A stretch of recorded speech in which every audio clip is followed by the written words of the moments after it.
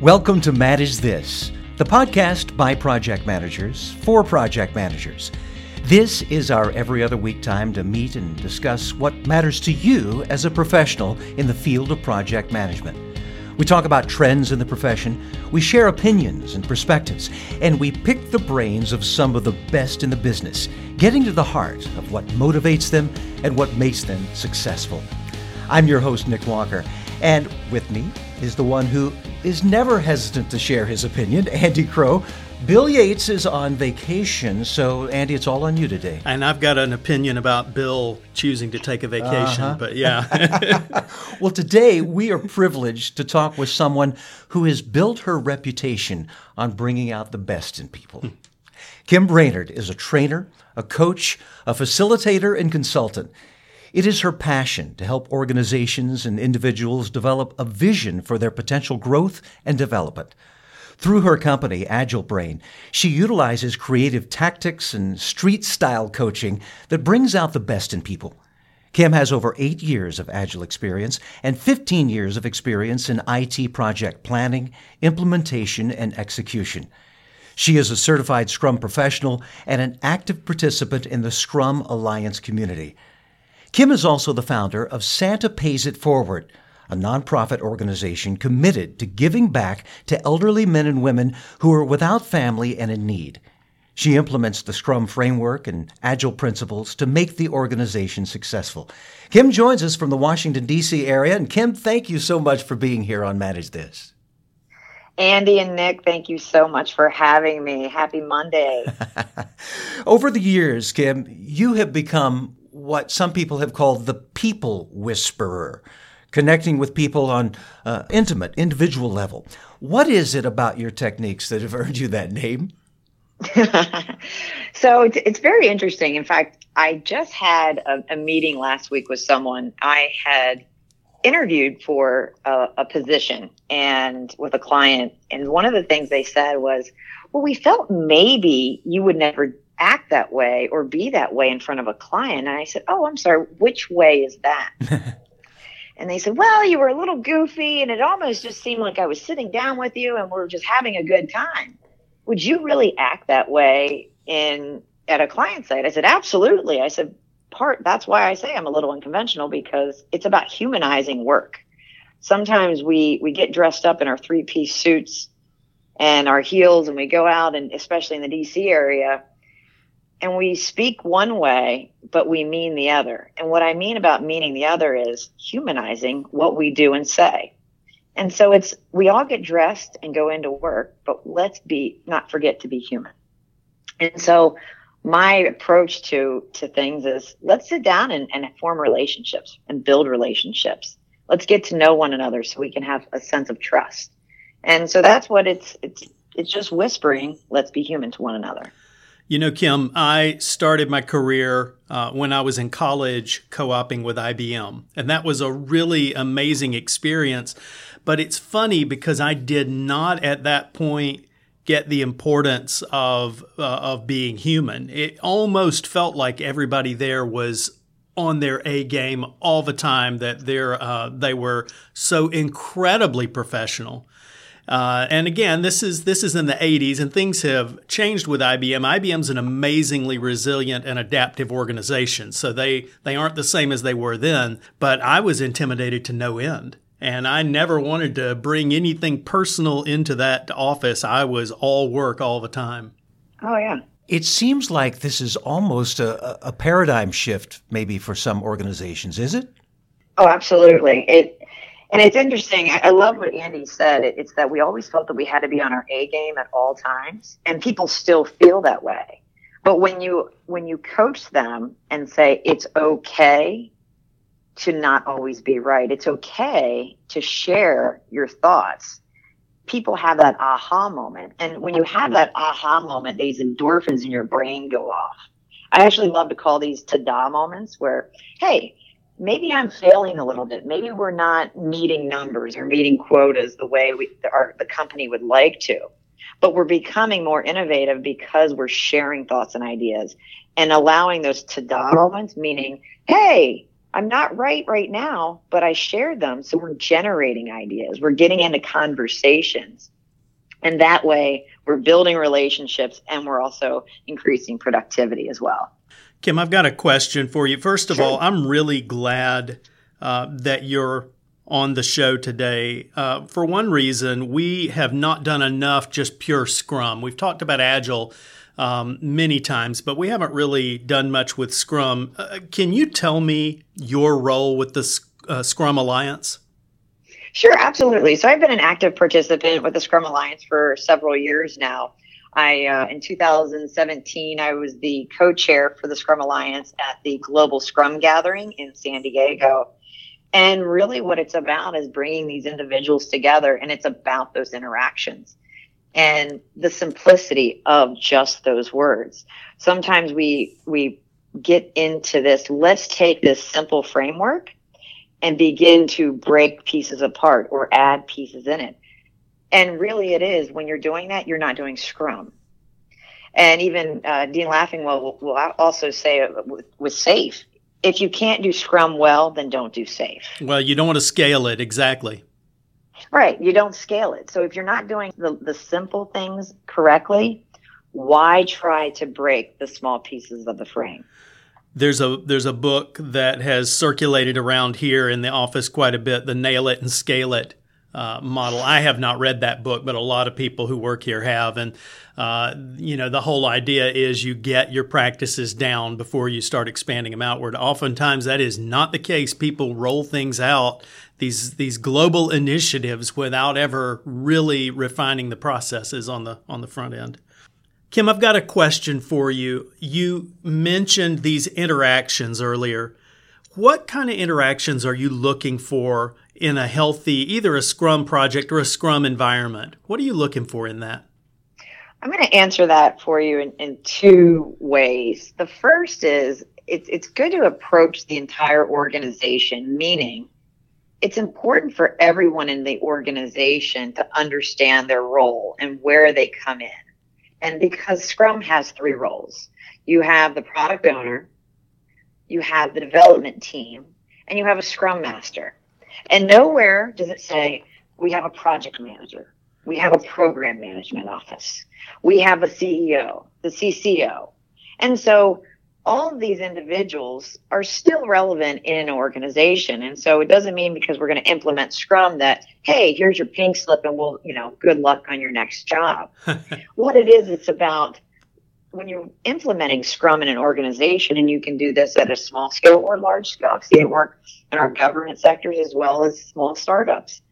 It's about ensuring that you take the time to communicate and educate and ensure that those individuals within your organizations know when and where to interact with the Scrum team.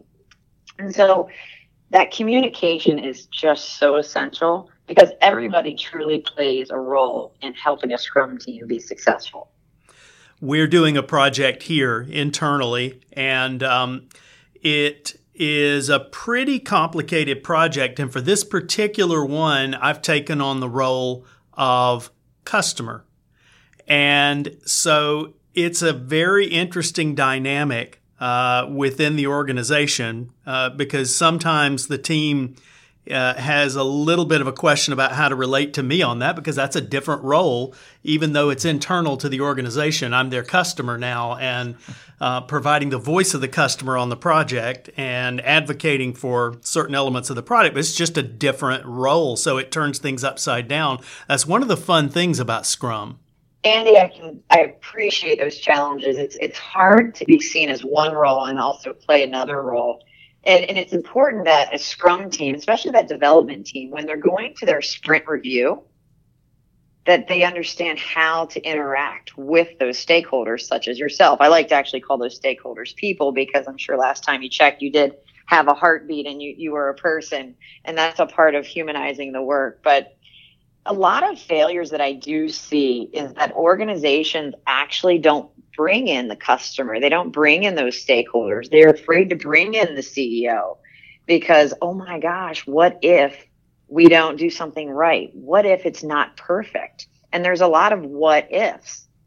And there's almost a stigma around that, being afraid to show what may not be perfect. What Scrum does is it says, hey, let's have an opportunity for that CEO, for the customer to come in and see what's there, because what you're doing is you're showing a piece, a slice of value, not the whole pie, just a slice of the value. And people get excited because they see those small pieces. And it also begins to build relationships. You don't always see the development team meeting with the CEO. So you have these levels that have never come together before begin to form relationships that no other organizations used to have. Kim, I should tell you that one of my privileges as an outsider to the world of project management is that I get to ask the dumb questions. So, can you just give me sort of a little thumbnail definition of Scrum and how it applies to what you're doing? So the first thing I would say is that Scrum is lightweight. It's truly simple to understand. However, it's difficult to master, because remember what I was explaining to Andy earlier was that people take the frame and they begin to say, oh, well, we can just do this and we can just do that, or add this and break this up and apart. The idea is that you want to have those three roles there for a purpose. The product owner is empowered to have that product. They have that experience around that product. They're empowered by the organization because they're that sole person, not a committee. Then you have a Scrum Master. They're the master of the process. They're the ones that are there to help coach and educate the organization, not just the Scrum team. They're also there to help facilitate when asked. They're there to remove any impediments, because we as an organizations, we always get in the way, and people they have that desire to get in and get their hands into everything. So the Scrum Master kind of just slaps them on the hand very kindly and says, let me educate you on when and where your role should be. The Scrum Master really doesn't slap anybody, but at least we hope not. And then you have the development team. And this is where organizations are really having a challenge. They are dedicated. They're full time. Their competencies consist of engineering, development, systems. This is your UX, your user experience. This is your business analyst. Whatever it takes to put a product together, that's your development team. And so we want to ensure that we have T-shaped people, meaning we want to have breadth, not depth. We want to ensure that their people are cross-trained so that if, hey, I want to win the lottery, we have all the competency levels there. And then you have all the others in the organization. They come in and they get to actually review your product every week, every 2 weeks, because Scrum is simple. We don't want to have 6 months. We don't want to have a year time frame. We want to continuously deliver business value frequently. And so we want to have sprints. That's the heart of Scrum. We're not really running, but we're trying to deliver value as quickly as possible and within less than a month. Typically nowadays we see sprints last 1 to 2 weeks. And we also want to inspect and adapt. I have a hard enough time in my own personal relationships. I probably wish I would have had a retrospective, and that's one of the most critical events in Scrum, where we inspect and adapt our relationships. And so why wouldn't we inspect and adapt our relationships in the workplace? Which is truly how Scrum is so successful, because we actually take that time to see how we can improve and it be more innovative. How can we improve our relationships on the Scrum team and maybe just in our organization with our stakeholders? And the thing I love about Scrum and Agile in general is that the way our team improves for the next iteration or sprint may look very different from the way another one does. It's not a one-size-fits-all type adaptation, is it? No, not at all. And one of the things that I do in my training is that I absolutely love Dan Pink. If you've ever heard of Dan Pink's book, Drive. Yes. It's what makes us tick. What makes you tick in the morning? And we want to apply that autonomy, mastery, and purpose among our Scrum teams. a lot of project managers, including myself, I used to call it the hand and go in, and I felt like I had these puppets that I used to, I would give them work and I would tell them my opinion. But I found that when I'm giving my opinion and sharing my opinion, and it was me, I, that team began to go like this. Silence. Not sharing, not innovating, and not having those ta-da moments where they could have a safe environment to be wrong because their manager was overspeaking them. But with autonomy, mastery, purpose, people have that. They're self-directed on a Scrum team. They actually get excited. Those endorphins in their brain kick off, and they want to achieve and become better as a team, and ensuring that they're continuously improving that product. And it gives them purpose. When you're feeling that you're the one that's self-directing and you're continuously improving, you found a purpose. And when we feel that we have a purpose, we tend to be happy. I like that. I'm a big fan of Daniel Pink, and he's one of the few people out there really coming up with some really innovative research-based ideas, new ideas about teams and about performance. So I appreciate you bringing him into that very much. Oh, yeah. I'm curious about something that we know about you, and that is that you're a fan of brain-based learning. So say more about that. What is brain-based learning? Absolutely. So think about it like this. When you were a kid, probably around in our age group, when we went to school, I had a little desk, and I sat there in my classroom all day long. And who did the most talking when you were in school? Well, obviously the teacher. Well, probably me, but but in traditional learning, who does the most talking? Oh, the teacher. Yeah, sure. Yeah. In our traditional meetings, who does the most talking? Right. And that goes back to the quote unquote smartest guy in the room, which is a really scary idea, Oh, yeah.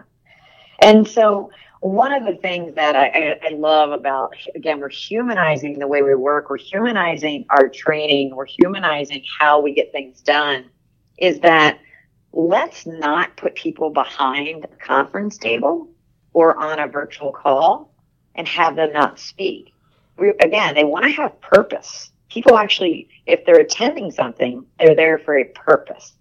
And we want to have interaction. Again, going back to the individuals and interaction. So therefore, brain science actually states that when we're applying these trumps, meaning the brain-based principles of learning, that we're up and moving. We're actually using illustration, because we remember when we illustrate something. Now, I can't illustrate worth a darn, but my stick figures are improving day by day.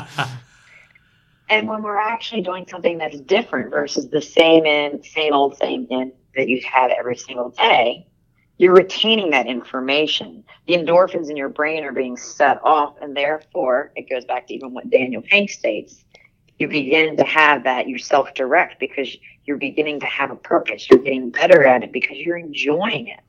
Now, there's also the introverts and extroverts. Don't worry, introverts, we're not going to have you up doing jumping jacks and shouting out answers during meetings or in training, because we're setting a safe environment. The idea is that we're allowing the brain to get more oxygen. We want to ensure that we're time boxing interaction between the speaker and those that are learning or listening. And so when you go on to an Agile team and you begin to work with them, how do you facilitate some of this? How do you help them move in this direction? First, we really just have a conversation. It's getting to know one another. One of the first things I always say, because everyone's like, well, let's get started. We're having these problems. We have to move on. It's that first, let's slow down before we ramp up. And meaning, again, hopefully we're not, going to make out on the first date. We kind of should get to know one another a little bit. Dessert is good, but let's start off with an appetizer. And I apply that into the coaching world as well as in the training class. It's let's get started in getting to know one another. What is your purpose? Because sometimes these individuals and organizations are forced to be in that position, forced to be on that team. And that's something we want to help the culture and help shift our mindsets of how can we actually improve our relationship. So it really goes back to let's build a relationship before we have dessert, meaning before we start being productive. So we have that safety, we have the trust, and we want to be able to communicate well together. Are you able to get to dessert fairly quickly, or does that come much later? We do. We really do. So one of the first things that I do, Kim, how many dates does it take? Sorry. Well, yeah, you started it. It's really a great analogy, and what I honestly do is what we just did. It's let's have a little laughter here, because a lot of times when I get called into these organizations and they say, help, we're never going for dessert. It's that let's put a little humor into it. Let's have a little fun. Let's begin to have, these conversations, how we can humanize our conversations. And so we do something called a working agreement. So I facilitate a working agreement. We also do some team building exercises. And I do that in a workshop setting where there's also some type of training, but you get a sense of and it's also that retrospective as well mixed in that workshop. So you're getting an idea of, all right, this is what hasn't gone well for us. This is what I'd like to see. And then I also say, all right, I appreciate that. And I understand how everyone feels, because change is hard. A lot of people are like, all right, we're going to do a transformation. We're changing and we need everybody bought into this right now. And it really is, let's go back to brain-based learning, is that you're beginning to change brain structure, not the organization structure. And the changing the brain structure and how we think is not just an overnight switch. So we have to be patient with the people that we're working with, because change takes time. I mean, my mom actually said to me, you're getting into agile transformation, meaning you're supposed to be flexible. Meaning you're supposed to be open-minded. She's like, what is my daughter doing? She's like, you always have been reluctant to change. And that's because change takes time. And so I coach the leaders that understand that even you may not be happy with everything that happens. So please be open-minded and understand that change will take time in this organization. Transformation takes time. And so to answer your question, how long does it take to get to dessert? Very quickly, as long as individuals can be open to humanizing their work, building relationships, and understanding that transformation will take time. One of the things that we found when we're doing an Agile project, and it takes a little bit of time to get, you mentioned this T-shape within the team, which is a great way of describing it. Nick, we call the development team the generalizing specialists a lot of times. And what we're looking at is people who can be applied and cover for each other, because on a Scrum project, you make a commitment as a team. And so it's not, individual commitments don't matter as much as the team is saying, during this next sprint, here's what we're going to get done. Here's how, and they commit to a body of work. And this whole idea, it takes a while, especially if you've come from a siloed environment, which is a lot of times very closed and protective. It takes a while to open up, to realize that, we rise and fall as a team. We are not there are no superstars or standouts here. It's really, our success is bound to each other. So it makes a big difference. And you have to be okay with that. And some people will not want to play with the team. Right. And that's okay. Yeah. I use the analogy that my mom made me go be a cheerleader when I was little. And so I did that for a year, and I was like, yeah, this is just not for me. And that's one of the things that I love to talk to leaders about, is that that's okay. But be proud of that individual for trying, and allow them to then grow with elsewhere in the company. Yeah, Kim said, I don't want to be a cheerleader. I'll be a coach instead. Yeah, exactly. Hey, Kim, I want to ask you about something. And to our listeners, this may sound like a change of subject, but I suspect that it's not entirely. You are the founder of an organization called Santa Pays It Forward. This is a nonprofit committed to helping elderly men and women who have no family, they're in need. Tell me how this got started.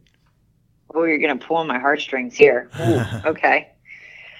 Whew, all right. So this is a touchy one. That's a good question. So I grew up mostly with my grandmother. She's now 97 years old. Her name is Pauline Utz, and she's just an amazing woman. And I always made sure I spent some time with her, and I still do. And one day I went with her to a home to visit a friend, and it was just so sad and dreary and lonely.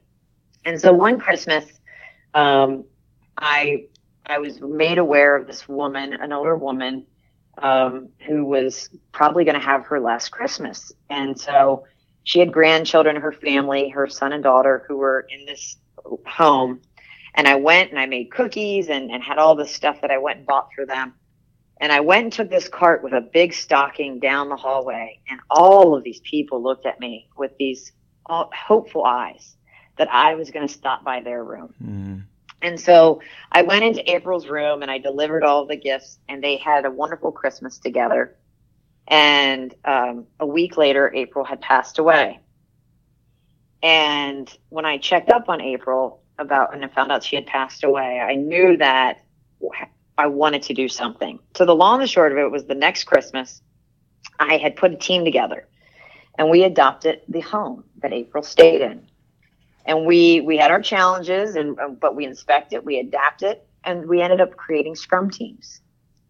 And so that occurred in 2009. And since then, it started in Maryland. We're now in 9 states, and I have, I think, 22 Scrum teams. And we put on events for the elderly who have no money, no family, no friends. And I also now take care of people, Meals on Wheels, homebound seniors, and we ensure that their lawns are taken care of, whether they can have medication, because a lot of people don't realize the states are only given less, I think it's about $30 per senior for the entire month. And so they have to, these homebound seniors are not getting medication or food. And so they'll eat a cracker versus taking their medication. And so we raise money with the Scrum teams, and we deliver happiness. And so we deliver whatever it takes to ensure that we have happy, healthy seniors, and we do that utilizing Scrum. That is so wonderful that you're able to employ the techniques that we've been talking about in a way that maybe a lot of people haven't thought about. It's pretty amazing. It is. And we do it all year round. It started out at Christmas. It has nothing to do with any religion, but it really has to do with that we truly deliver value frequently and fast, because when these requests come in, we have to have that product owner for that home who can prioritize them and ensure that we can deliver fast, because usually the turnaround time is within a week that we need to have the delivery. Kim, thanks so much for sharing all this with us. Now, you do classes, obviously. How can folks get in touch with you to take advantage of your talent? Sure, absolutely. I have an Eventbrite link, and I have a few classes coming up. I do an advanced facilitation course, and that is just how facilitators, whether you're a manager, you're a presenter, Scrum Master, if you're just facilitating virtual meetings, this course would be for you. That's being held July 30th through the 31st in DC. And again, I'll be doing the advanced facilitation August 29th through 30th in Austin, Texas. And then we also have a course called Training from the Back of the Room. Sharon Bowman is the author of this fabulous book and training. And I'm one of Sharon's trainers. I'll be doing a weekend class in Chicago, August 25th through the 26th. And then I also have some certified Scrum Master courses. I'll be doing one in Richmond, Virginia, July 9th through the 10th. And then I'll be out in California in early September in San Francisco. And so my Eventbrite page is tbrcertified.eventbrite.com. So tbrcertified.eventbrite.com. Excellent. We'll also add that to the show notes and make sure that there's a link there. I also have an active Twitter account, so it's at AgileBrain1, and so all of my courses are usually published there, and I'm a pretty active Twitter person as well. Now, before we let you go, we have a special gift for you that we're going to send you. This is your very own Manage This coffee mug, and you can use it with an appetizer or with dessert, whatever you prefer. Enjoy that. I'm going to use it for both. Thank you so much. That is so kind. Well, Kim, thanks again for being with us. We appreciate so much you sharing your expertise. Andy and Nick, thank you so much for what you do and ensuring that the message is always out there for all of our listeners. It's truly valuable. So thank you, and thanks for having me. This is a good time to remind our listeners that here on Manage This, we're committed to giving you more than what you might have expected. In addition to hearing from expert guests on our program, we also provide you with free PDUs, professional development units toward your recertifications. You just earned them by listening to this podcast, and you can go claim them now. Visit velociteach.com and select Manage This Podcast from the top of the page. Click the button that says Claim PDUs and just click through the steps. That's it for us here on Manage This. In the meantime, you can visit us at velociteach.com/manage this to subscribe to this podcast, to see a transcript of the show, or to contact us. And tweet us at manage_this if you have any questions about our podcasts or about project management certifications. We are here for you. That's all for this episode. Thanks for joining us. Until next time, keep calm and manage this.